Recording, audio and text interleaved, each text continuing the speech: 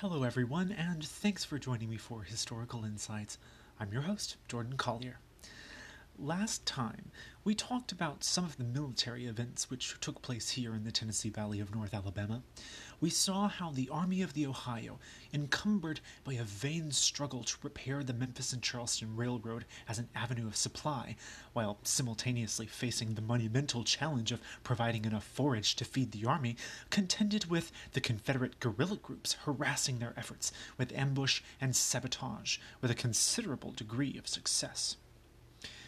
Previously, I said how this episode will focus more upon the experiences of the war during this time, rather than upon the raw facts, shall we say, of these military events. However, I feel this begs for clarification before we begin.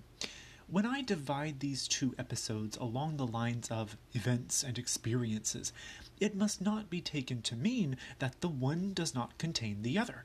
In fact, quite the contrary, the two are inextricable. The events we encounter throughout this series are themselves made up of subjective human experiences. The reality of any single event, ranging in size from the raid on the convalescent train near Decatur on up to the Battle of Shiloh, is composed of the experiences of each person who was a witness. Like a mosaic makes a large picture, but is made of fragments. Each fragment is part of the picture, and all the fragments together constitute an image. I want you to understand that history is like a three-dimensional mosaic, built from any number of pieces consisting of human vantage points. When I describe the events and experiences, know that the one contains the other. Things happen and people witness them. It is the witnessing that makes the event, and the event which makes the witness. And the sum total of these fragmentary experiences is what we refer to as history. This is what we are exploring. Today, as we explore the experiential side of these historical events, know that we are looking into the events themselves. And in the future, when discussing other events, know that we are in fact looking at a picture, a mosaic made of the experiences of fallible humans with emotions, desires, ambitions, fears, prejudices, misconceptions, and idiosyncrasies, each one providing a different shade and hue to color the composite image we call history. And I wish to mention as well, some of the witnesses we will encounter today use language to refer to people of color and the Southern slave society, which at times sounds old-fashioned at best and offensive at worst. It is important for you to understand that this is the language that was used at the time, and it is necessary for an accurate understanding of the time period. But please know as well that, although I include it here unabridged for your understanding, I do not in any way condone or promote the use of insensitive, hateful, or derogatory language. Now, let's dive back into the summer of 1862. The principal players in the unfolding drama in the Tennessee River Valley were, naturally, both civilian and military. Federal military commanders struggled to keep the army fed and secured from rebel attacks along impossibly long lines, while civilians saw their daily lives and all its trappings, commerce, religion, social life, essentially suspended by the presence of the army. The rebels, meanwhile, directed their efforts at undermining the federal incursion with far-flung, stealthy attacks on small, isolated Union detachments, while forces massed under General Braxton Bragg at Chattanooga for a larger, coordinated invasion. Local Unionists in the area became the target of retribution by rebel authorities, while also joining the Federal Army themselves to counteract the rebels in their own backyards. One such Unionist was Thomas Jefferson Seipert of Cypress Inn, just across the Tennessee state line in Wayne County. In the summer of 1862, as the federal campaign into the Tennessee Valley was at its zenith, right after the capture of Corinth, Mississippi, Seipert gathered a group of men to form a regiment of what occasionally were called Home Guards. These men came primarily from Wayne County, Hardin County, and Lawrence County in Tennessee, and from Lauderdale County in Alabama. Among these men were James Stanley and his 5 sons. James and his son William were my 5th and 4th great-grandfathers, respectively. The high-water mark of the federal incursion notwithstanding, it remained dangerous to be a Unionist in Tennessee, especially men like Seipert, who were vehemently outspoken, had their reputations precede them, and seldom, if ever, were out of danger. Seipert recalled an incident while leading his recruits to Nashville. Quote, "On the 28th of June, in company with about 30 recruits, I started for Nashville. A man by the name of Foster, a recruiting officer, was with us. A few miles before we reached Mount Pleasant in Murray County, Colonel Foster left us and galloped on to the aforesaid place. He had been there but a few minutes when he was shot by a rebel captain named Williams. Colonel Foster was wounded in the back of the head and shoulder, though not seriously hurt. As soon as the shooting was done, Williams with 2 other men left the town, and was not seen any more. Our company was about 2 miles from the town when we were met by a runner who told us of this circumstance. The news was calculated to excite very uneasy feelings in all of us, for we were traveling on foot, and wholly defenseless.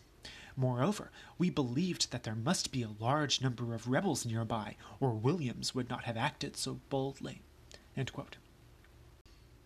The first of the group, led by Seipert, reached Nashville on the morning of the 4th of July, 1862. This was organized into Company A of the 2nd Tennessee Mounted Infantry. Seipert was elected first lieutenant. They were followed by a second group that had been cut off from the rest, which formed Company B. This group included the Danleys. They were commanded by Lieutenant Elihu Montgomery and Second Lieutenant Elias Thrasher, who later would earn himself an infamous reputation in North Alabama. Seipert recalled in his memoir another incident which illustrates not only the delicate and often dangerous situation Unionists faced in their daily lives, but also the personal and interpersonal nature of the conflict within their communities. While organized armies operated on a macro scale, small groups carried out the Civil War on the micro scale among their own kin and neighbors. I will quote Seipert rather lengthily here. Quote, "I started back through the state to Wayne County, my home. About 3:00 p.m. of the 3rd day, we entered a lane.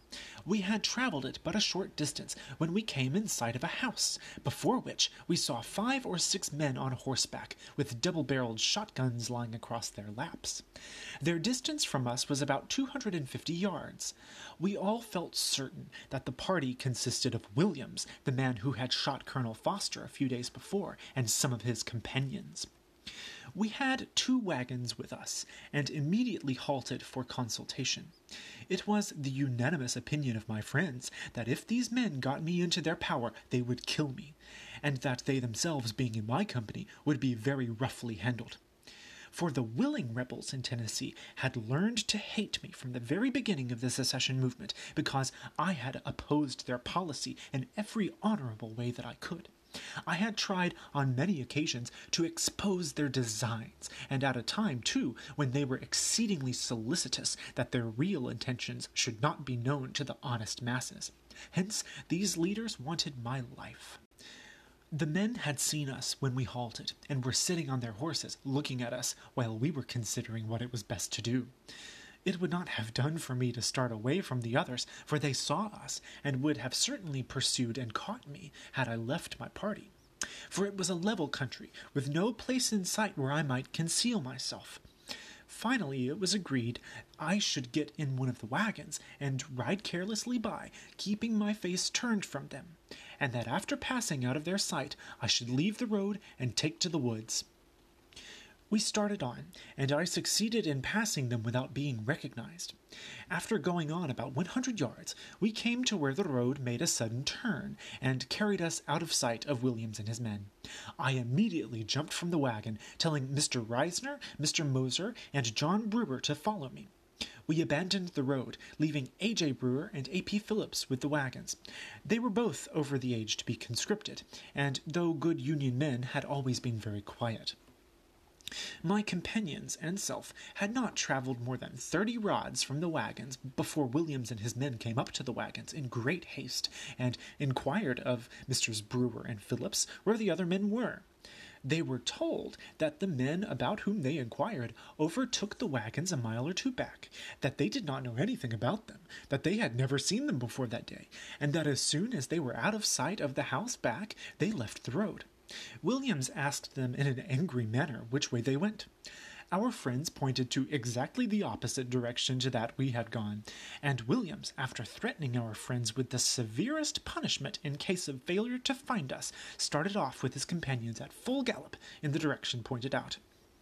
During all this time, we, the runaways, were doing some of our handsome performances in the art of getting over ground. The infuriated Rebs were gone about half an hour when they again overtook the wagons, making heavy threats against our two friends as to what they would do with them if they did not immediately tell where we were. Again, they declared they knew nothing about us, only we had overtaken them a few miles back and had left the road in the direction they had indicated. These rebel scamps then robbed the wagons and men of such things as they fancied and left, going back the way they came. My comrades and I continued to travel through the woods till after dark. About 11 o'clock at night we came to an old road, and soon after it commenced raining. We were very tired, having walked and run about 25 miles since we left the wagons, only stopping for a few minutes now and then to breathe and rest, and the weather was exceedingly warm. After traveling till a late hour, we came to a house which, as it was built as near nowhere as possible, seemed admirably adapted to our present necessities. There seemed a fitness, a suitability between it and our condition that was positively charming, and we were not long in testing the correctness of our instruction. They did not deceive us, for it embraced within its walls a Union family, poor and unassuming, but kindly accommodating. We were strangers, and they took us in. Early the next morning we ate a snack and started, traveling through the woods, or along old abandoned roads and bypaths. At last, by a very roundabout way, we intersected the road we had left the day previous, but some 2 or 3 miles in the rear of our friends. We were not long, however, in overtaking them, and then we received information in regard to the treatment." End quote. Elsewhere in the region at this time, the presence of the Federal Army was a boon to Unionists who wanted to organize into military groups to resist the rebel guerrilla bands that were already operating, as we've seen in the Tennessee Valley. I will quote here from the report of Colonel Abel Strait, 51st Indiana, dated July 16, 1862, who will later earn an ignominious reputation for his failed raid in 1863 that ended with his capture by Nathan Bedford Forrest, along with almost 1,500 of his command. The report is found in Volume 16, Part 1 of the official records, starting on page 785.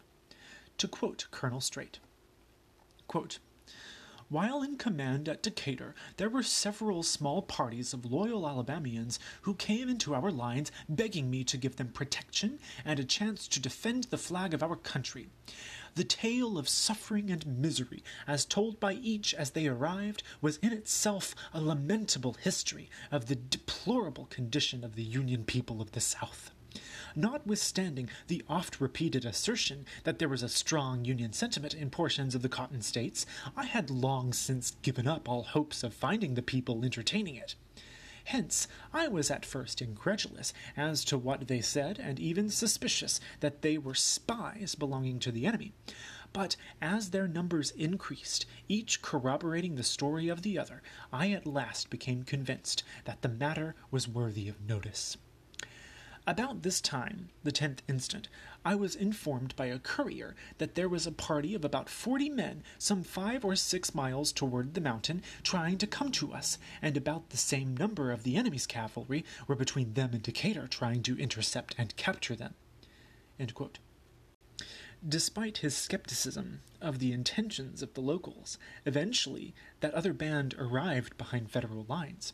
Quote, "Such were the manifestations of joy and gladness exhibited by them, that all doubts were fully expelled from my mind, whereupon I resolved to go to the assistance of those who were left behind, providing I could get permission to do so." End quote. After a series of delays, including, quote, "a storm that was passing over the telegraph lines at the time," end quote, Strait secured permission from his superiors and set out in the direction of a place called Davis's Gap. In addition to 3 companies of infantry, he took a cavalry detachment to act in a reconnaissance capacity, and local guides to lead them to the Union settlement. He describes the careful and deliberate manner in which they proceeded. Quote, "The cavalry were thrown out in the advance a suitable distance to give notice of the approach of the enemy, and a strong advance and rear guard was at all times kept in readiness for immediate action. When we had proceeded some 12 miles on our way, being unable to hear anything of the enemy, I ordered the captain commanding the cavalry to proceed with his command in advance with the 3 of the guides, and escort them as far towards Davis's Gap as he should deem safe, so as to allow the guides to give the information to the Union people that we were coming. I gave him the most positive instructions to make diligent inquiry relative to the enemy, and to go no farther than he could with perfect safety." End quote. Despite these orders, they were destined to meet with dramatic misadventure. He continues, quote, "Under these instructions, he proceeded somewhat faster than the infantry could march. Consequently, he was probably not more than 5 or 6 miles ahead of my regiment. But, it being very hot in the middle of the day, we halted to rest, expecting the cavalry to rejoin us as ordered. In direct disobedience of my orders, the cavalry spent about an hour's time in scouting about the country after they had escorted the guides to within 3 miles of the mountains, after which they stopped at a Mr. Mentor's house and ordered dinner. There they spent about 3 hours more. The captain was warned when he first arrived in the neighborhood that 40 of the enemy's cavalry were within 6 miles of him. Yet, with these facts before him, as I have above shown, he spent nearly 4 hours in the neighborhood and at Mr. Mentor's house, a sufficient time to have returned to Decatur, if necessary, much less rejoin me. At about 5:30 o'clock, he was attacked by upward of 40 of the enemy's cavalry and guerrillas. Here again his conduct seems to have been very injudicious, for although there were several log buildings that he could have held against any force of the enemy could bring to bear against him, yet instead of occupying them, after exchanging a few shots, in which one of his men was wounded and 2 of the enemy killed and 2 wounded, he ordered a retreat across the field, which seems to have been accomplished very precipitately, especially when taking into consideration the fact that the enemy did not pursue him but a few rods, and that on foot too. 4 of his men got lost from the balance. He proceeded in a westerly, circuitous route to Decatur, where he arrived the evening of the same day with 12 of his men. In the meantime, I had arrived to within 2 miles of the place where he was attacked before the enemy had left, and think I would have been in time to have done them justice had I not halted to chastise some guerrillas who had the impudence to fire into my rear guard. But as it was, we arrived just in time to see the chivalry put spurs to their horses and leave hurriedly to the eastward, thus showing conclusively that the enemy did not follow our cavalry. We bivouacked that night 23 miles from Decatur, and within 1 mile of where the skirmish took place. The next day was spent in ascertaining what we could relative to the extent of the damage done to the cavalry, and in notifying the people in the mountains that they could now have a chance to join the Union army. The news of the defeat of our cavalry spread over the country like a fire on a prairie, causing great consternation among the Union people and boldness on the part of the guerrillas. The guides became frightened, and it was very difficult to induce them to leave my command. However, after laboring under all these difficulties, we succeeded in bringing back with us 150 volunteers. Several small parties that started to join us failed to get there in time. One party, numbering 34 men, were within 20 miles of us at daylight the morning we left, and although a messenger arrived giving me that information when we had marched but a short distance on our return, yet I was ordered to return within 4 days' time and could wait no longer." End quote. The location of this battle, by the way, is to this day known as Battleground. After describing their return to Decatur, Colonel Streight concludes his report with a lengthy and emotive summary of the conditions facing Union people in the mountainous region south of the Tennessee River. Quote, I wish to say a word relative to the condition of these people. They are mostly poor, though many of them are, or rather were, in comfortable circumstances. They outnumber nearly 3-to-1 the secessionists in portions of Morgan, Blount, Winston, Marion, Walker, Fayette, and Jefferson counties. But, situated as they are, surrounded by a most relentless foe, mostly unarmed and destitute of ammunition, they are persecuted in every conceivable way. Yet, up to this time, most of them have kept out of the way sufficiently to avoid being dragged off by the gangs that infest the country for the purpose of plunder and enforcing the provisions of the Rebel Conscription Act. Their horses and cattle are driven off in vast numbers. Every public road is patrolled by guerrilla bands, and the Union men have been compelled to seek protection in the fastness of the mountainous wilderness. They cannot hold out much longer. This state of things has so disturbed them that but very little attention has been paid to farming. Consequently, many of them are now destitute of food of their own and are living off their more fortunate neighbors. Such examples of patriotism as these people have set are worthy of being followed. One old lady, Mrs. Anna Campbell, volunteered to ride 35 miles and return, making 70 miles, with about 30 recruits within 36 hours. When it is taken into consideration that these people were all hid away to avoid being taken by the rebels, and that the country is but sparsely settled, this case is without a parallel in American history. There are many cases of a similar nature that came under my observation, but I do not desire to weary your patience with them. Suffice it to say that I have never witnessed such an outpouring of devoted and determined patriotism among any other people. I am now of the opinion that if there could be a sufficient force in that portion of the country to protect these people, there could be at least 2 full regiments raised of as good and true men as ever defended the American flag. So confident am I that my views are correct, that if the commanding general will grant me permission to do so, I will take my regiment, the boys all want to go, and 2 weeks' rations of bread, salt, sugar, and coffee, meat we can get there, and 500 extra stand-of-arms with a sufficient supply of ammunition, and locate at least 30 miles south of Decatur, where I will rally around me a sufficient number of the brave mountaineers to protect the country effectually against anything except the regular rebel army, which, by the way, would find it a difficult country to operate in. Never did people stand in greater need of protection. They have battled manfully against the most unscrupulous foe that civilized warfare has ever witnessed. They have been shut out from all communication with anybody but their enemies for a year and a half, and yet they stand firm and true. If such merit is not to be rewarded, if such citizens are not to receive protection, then is their case a deplorable one indeed." End quote. We are going to take a short break. When we come back, we'll examine General Buell's surprising policy regarding enslaved people in North Alabama, and we'll hear from a rebel-supporting teenager who kept a diary of the shocking and dramatic events she witnessed here in Florence during the hot and dusty summer of 1862. Please stay with us.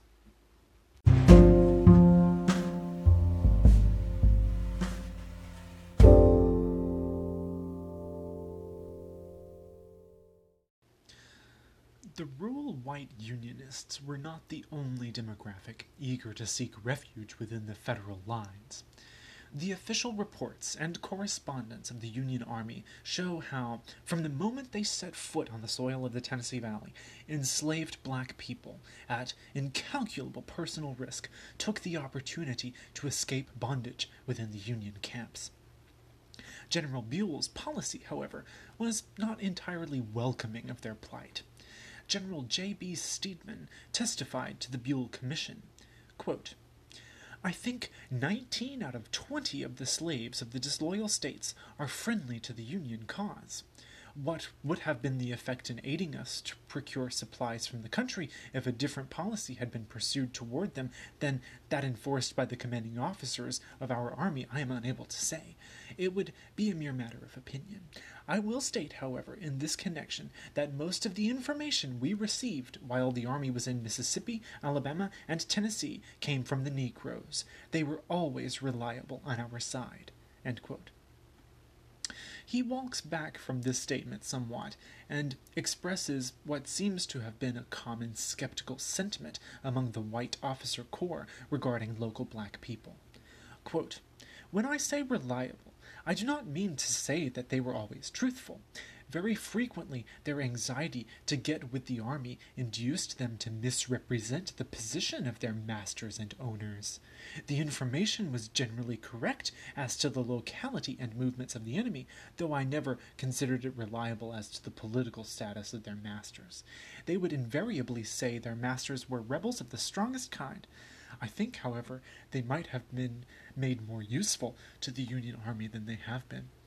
End quote. When asked, quote, "What has been the policy of Major General Buell in this respect?" end quote, he responded, quote, "His policy has been generally to exclude them from the camp, and in favor of returning them to their owners." End quote. He then says he believes this emboldened secessionists in the occupied areas, evincing a weakness on the part of the federal authorities.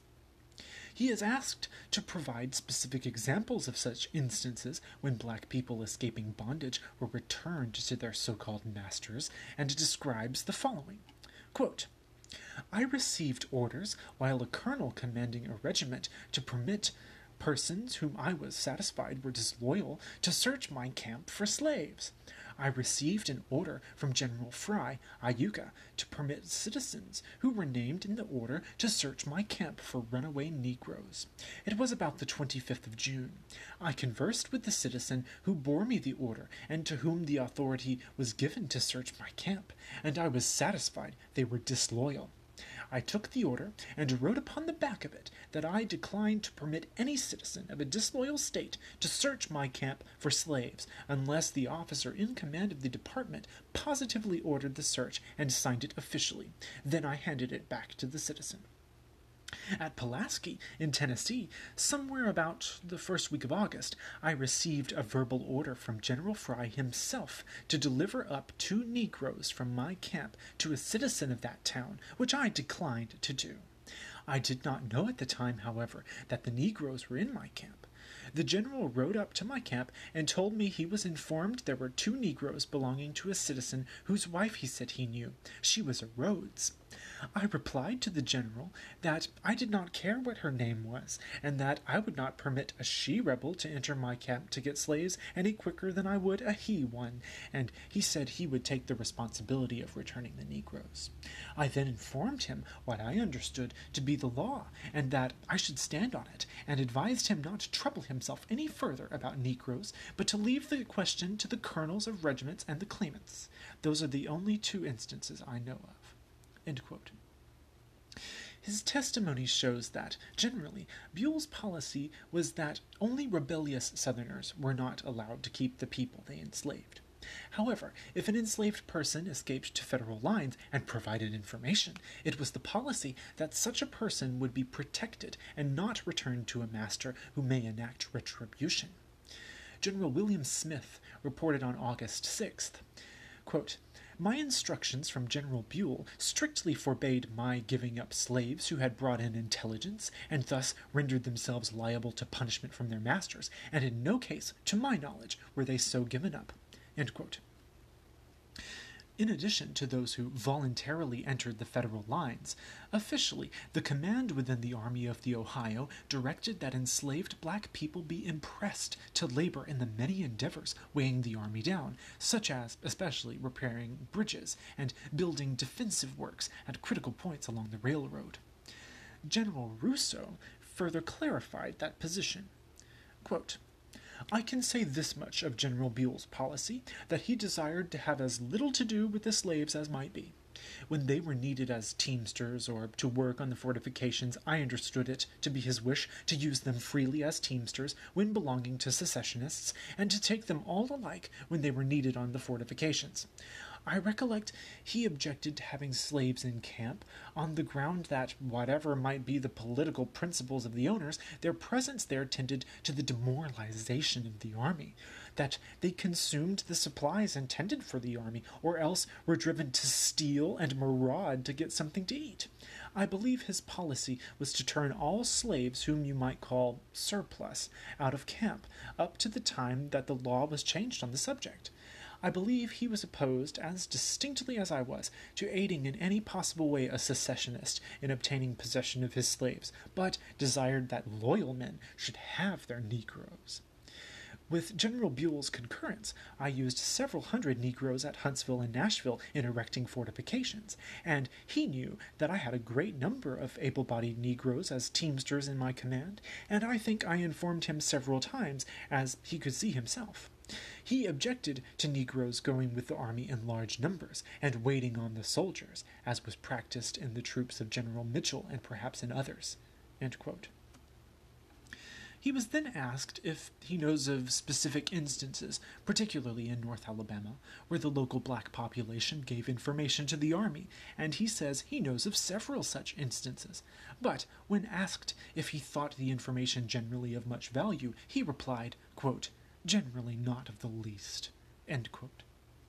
His dismissive attitude is quite illustrative of the racist sentiment black people faced from within the Army Corps, and foreshadows the difficulties they will have gaining acceptance within the ranks when the Army starts accepting and arming black recruits later in the year 1863, after Lincoln's Emancipation Proclamation.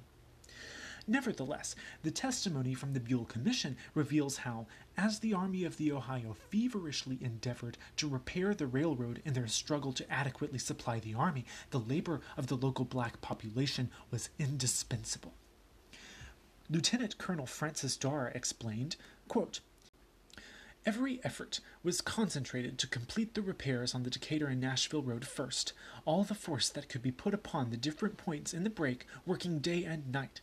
Not only were the Michigan mechanics and engineers employed on this work, but every Negro that could be secured in the region through which the railroad passed was pressed into the service to expedite the work." End quote.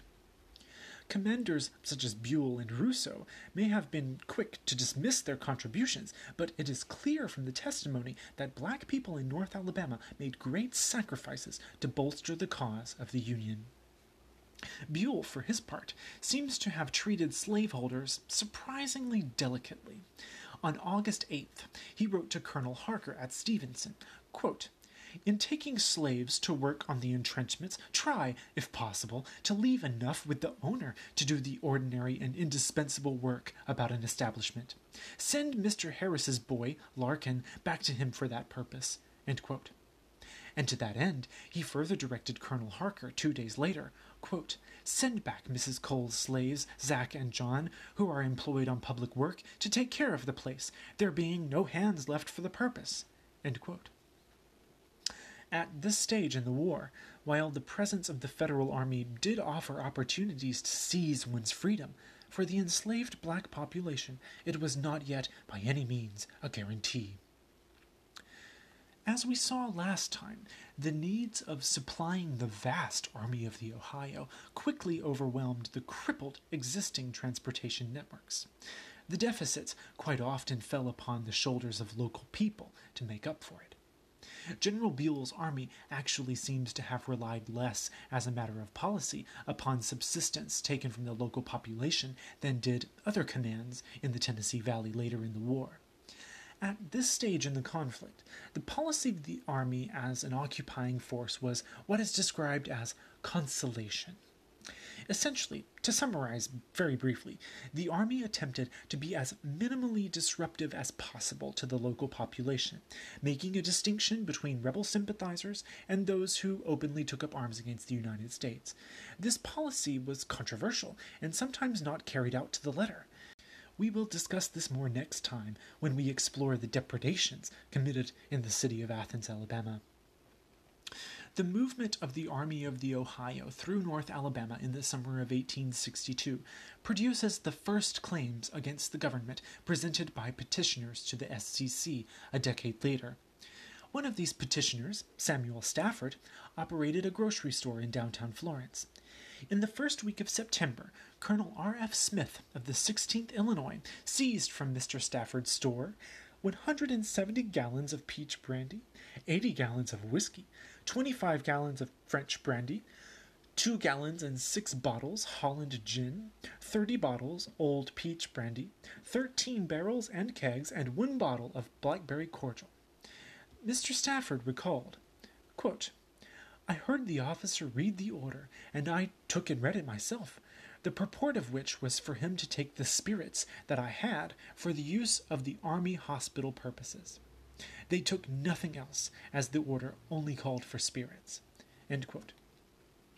The officer told Mr. Stafford that he could come to the camp just south of town, and they would furnish him with a receipt. When Mr. Stafford went to the camp, he was told that the officer who could issue a receipt was on the other side of the Tennessee River, but was expected to cross at any time.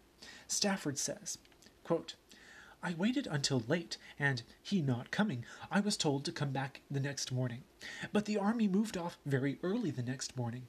I was standing on the corner of the street the next morning and saw the same wagons go by with the whiskey and brandy they had got from me the day before." End quote. The army did not require only spirits for medical purposes. Another claimant, Edmund Poole, who was enslaved at the beginning of the war, testified that soldiers from Buell's command took a wagon and horse from him in order to haul sick soldiers. A quartermaster from Buell's army receipted for the wagon and horse they took, and told Mr. Poole to travel to Buell's headquarters, quote, "then about 9 miles above Florence. But, as I was a colored man, I was afraid to go, being fearful that the rebels would kill me." End quote. The policy of the army was to give receipts for officially requisitioned property, but as we saw in the previous 2 examples, it was often beholden upon the owner to go out of his or her way to get it, and those attempts were not always practicable or successful. On August 8th, General Halleck wrote to Buell expressing the official policy. Quote, "If you want supplies of any kind which the country affords, take them on forced requisitions, causing receipts in all cases to be given, the payment or non-payment to be determined on hereafter." End quote. And Buell's chief of staff, Colonel James Fry, wrote to General Rousseau, further clarifying the policy. Quote, "Pay a fair price for such articles as are authorized for the army and were necessary for its use at the time, and which were taken by competent authority. Among these may be enumerated forage, fuel, subsistence stores, and horses. Property, however, taken not in the way of regular army supplies, but to meet a public emergency, should not be paid for, though it may have been taken by proper authority. As, for example, material for building a bridge would not be paid for when used for that purpose, but if taken when necessary as fuel and so consumed, it should be paid for." End quote.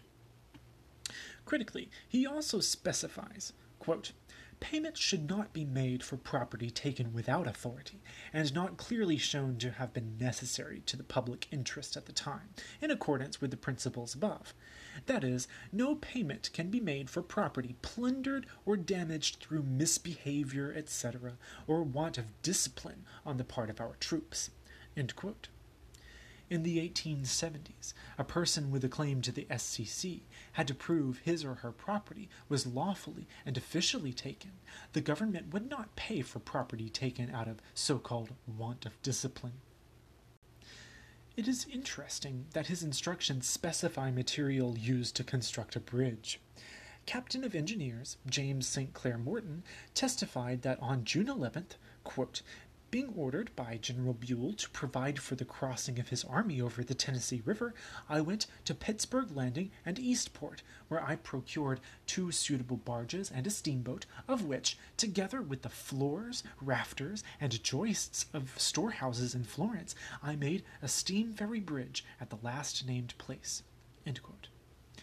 The army literally commandeered the very material from the buildings to build a bridge across the Tennessee River at Florence.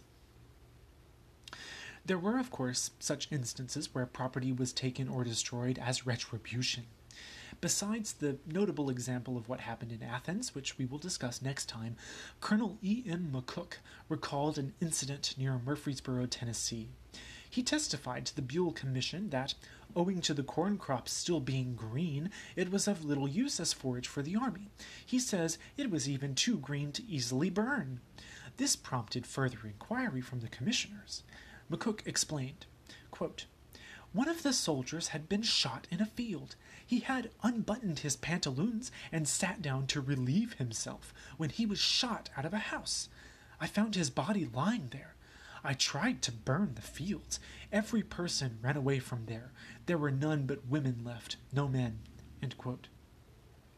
The commission then asked McCook, quote, "In stating that on one occasion you endeavored to burn the cornfield, do you or do you not wish it understood that you intended that as a punishment for the murder which you supposed had been committed upon the soldier by the owners of the property, or do you mean that you were in the habit of doing it?" End quote.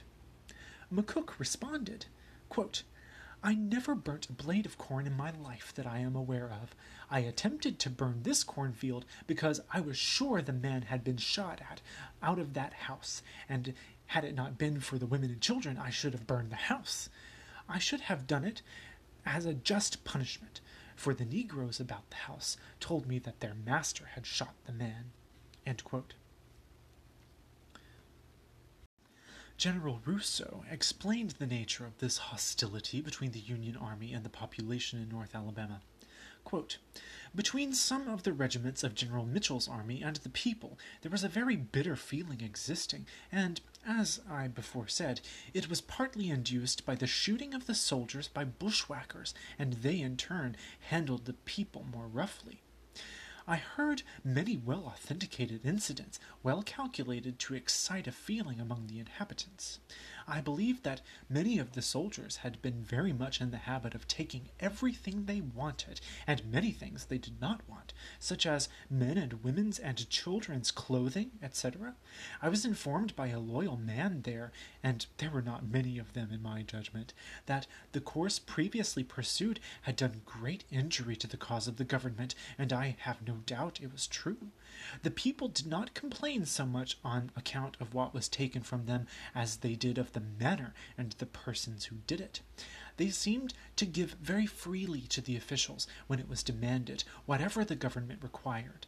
The complaint was soldiers and officers entered private residences and took out of them whatever they wanted, silver plate, money, and anything else, and the manner of doing it, and of the wanton destruction of the furniture of the houses."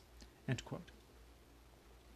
As we've already seen, the presence of the Union Army was, even at its most docile, a disruptive and heavy weight upon the local population. One unique witness to the occupation that summer was 13-year-old Sally Independence Foster. Her father was a wealthy planter whose mansion, Courtview, now known as Rogers Hall, still stands today, occupying a prominent location peering down Court Street on the campus of the University of North Alabama. Miss Foster kept a diary starting that summer, keeping record of the very personal impacts in her social circle resulting from the occupation. On July 18th, she described a remarkable occasion where a girl escaped bondage as a slave. Quote, "Sister Lou's girl Lizzie was going to dress up in men's clothes and go with the Yanks last night, but we caught her, and was going to send her to the farm, but she has run away." End quote. There are many such instances that summer, as she later details. I will here be reading a lengthy selection from her diary, starting on Saturday, August 16th. Quote, "Brother Watt and free Negro Jim Goiney went to Cortland Monday and sent Jim back today. He says that 7 of our Negroes the Yanks have got, and they pressed 2 big, Cornelian, William, Edward, Little Bill, Alfred, Sot, Ritt, and Hartley went with them." Tuesday, August 19th, 1862. "To our surprise, 2 Yankee officers came to our window, instead of knocking, walked in and asked for Pa and how long he had been gone and when he was coming back. They said they wanted to make some inquiries of him. I thought they want to take him prisoner. I asked them if they were. They said they hoped not, though I think they are going to take him. Wednesday, August 20th. It has been a very sad day. The Yanks took Uncle Frank after they left here, but let him stay at home that night, and they put some guards around the house, and took him off soon as this morning. And before we had completed our toilet, 7 Yankees came and guarded the house, asking for Pa, but he had not returned home, so they went on and took Uncle Frank and Mr. Tom Weekly to Tuscumbia, and told them that if they did not prevent our cavalry from out of town, or they would arrest all the men and send a company over here, and we will know the consequences, then let him go. Friday, August 22nd. It has been a sadder day today than yesterday. The Yankees came and took Pa last night to Tuscumbia, and Messrs. Jack and Sap Rice, Charlie Stewart, and Hooks. They surrounded the house before we knew there were any Yankees in town. They did not wake me up. They did not want to trouble me, so I did not see Pa before he went. They promised to bring him back today, but they have not released any of them yet. They have them in an old tavern. Saturday, August 23rd. The Yanks went down to Mr. Keyes and took all of his Negro men, and started to take his Negro women and children, but said they were too troublesome, that they would send back again. They made all of them dress up in their Sundays. They said they were going to take Mr. Simpson's and Pa's place today, but I hope they will not. They broke Mr. Keyes' carriage up. They have taken Mrs. Billy O'Neill, the 6 soldiers that was at Aunt Agnes. They also took Mrs. McAlexander, Julia's cousin, from Legion Spring. Sunday, August 24th.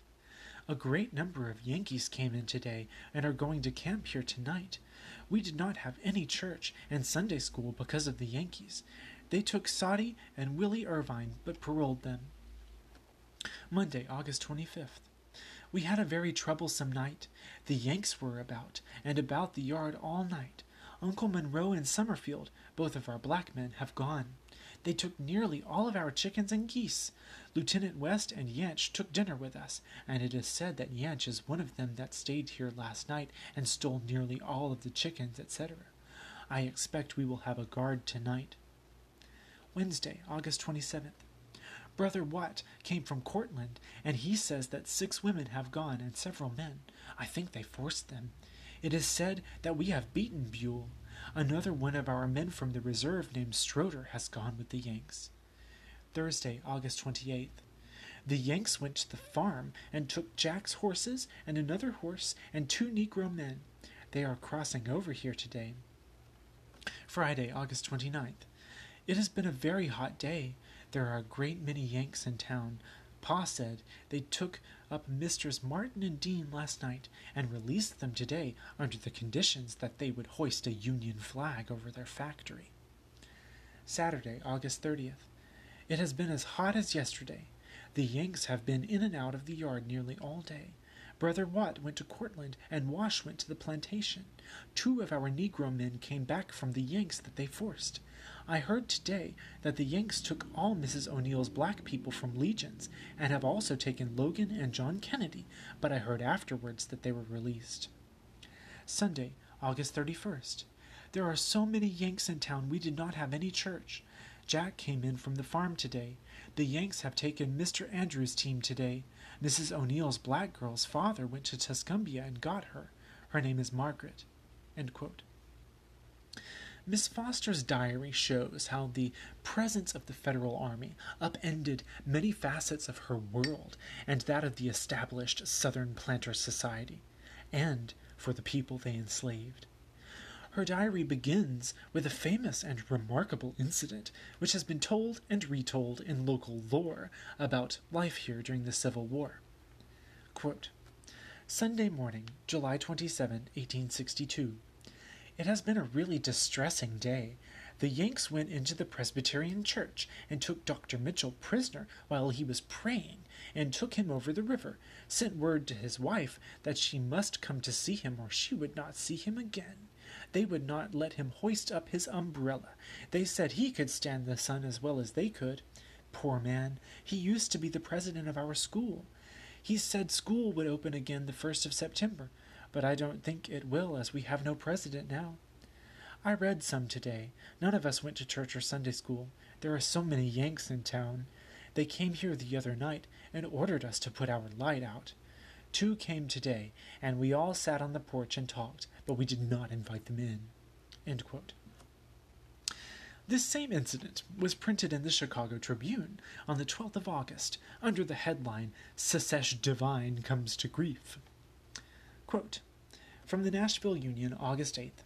On Sunday, the 26th instant, a large number of Union officers attended the Old School Presbyterian Church of the Reverend Dr. William H. Mitchell at Florence, Alabama. So many of them were present that they constituted a majority of the congregation. After the usual opening hymn, the minister asked the congregation to unite in prayer, when, to their utter astonishment, the Reverend Trader prayed for Jeff Davis, for the success of the Confederate arms, and for the attainment of the independence of the Confederate people. The Union men are greatly indignant at this gross insult, but remained standing until the prayer was concluded, when they all left the church. After he had commenced his sermon, Colonel Harlan returned to the church, walked up to the pulpit, arrested the preacher, and delivered him, in compliance with the orders of General Thomas, to a detachment of cavalry, which immediately conveyed him as prisoner to Tuscumbia. End quote. The policy of the Union Army may well have been conciliatory, but openly praying for the success of the rebellion was apparently crossing a line, even for a man of the cloth in a house of worship. Nor were such acts of retribution limited to the part of the federal authorities. Sally Foster noted on the 10th of September, quote, "To our great joy, the Confederates came in town today. It is a party of Captain Roddy's brigade. They have gone out in the country to arrest some Union men." End quote. The attitude of nonchalance betrays her youth, but also illustrates how very commonplace such back-and-forth acts of retribution and repression had become by this point. Roddy especially seems to have been a proactive agent in cracking down on Unionism in North Alabama. We will encounter much more of that in the future, and it is not the last time we will hear his name. Join me next time as we examine the sacking of the city of Athens, Alabama, under the command of a Russian-born general, Ivan Turchin, and the failure of the policy of conciliation. By the way, I gathered an enormous amount of research for this episode, far more than I could present in an hour-long episode. If you're interested, comment or message me. Let me know what you found interesting, or if you have questions, or want to know more about anything at all. And thank you so much for joining me.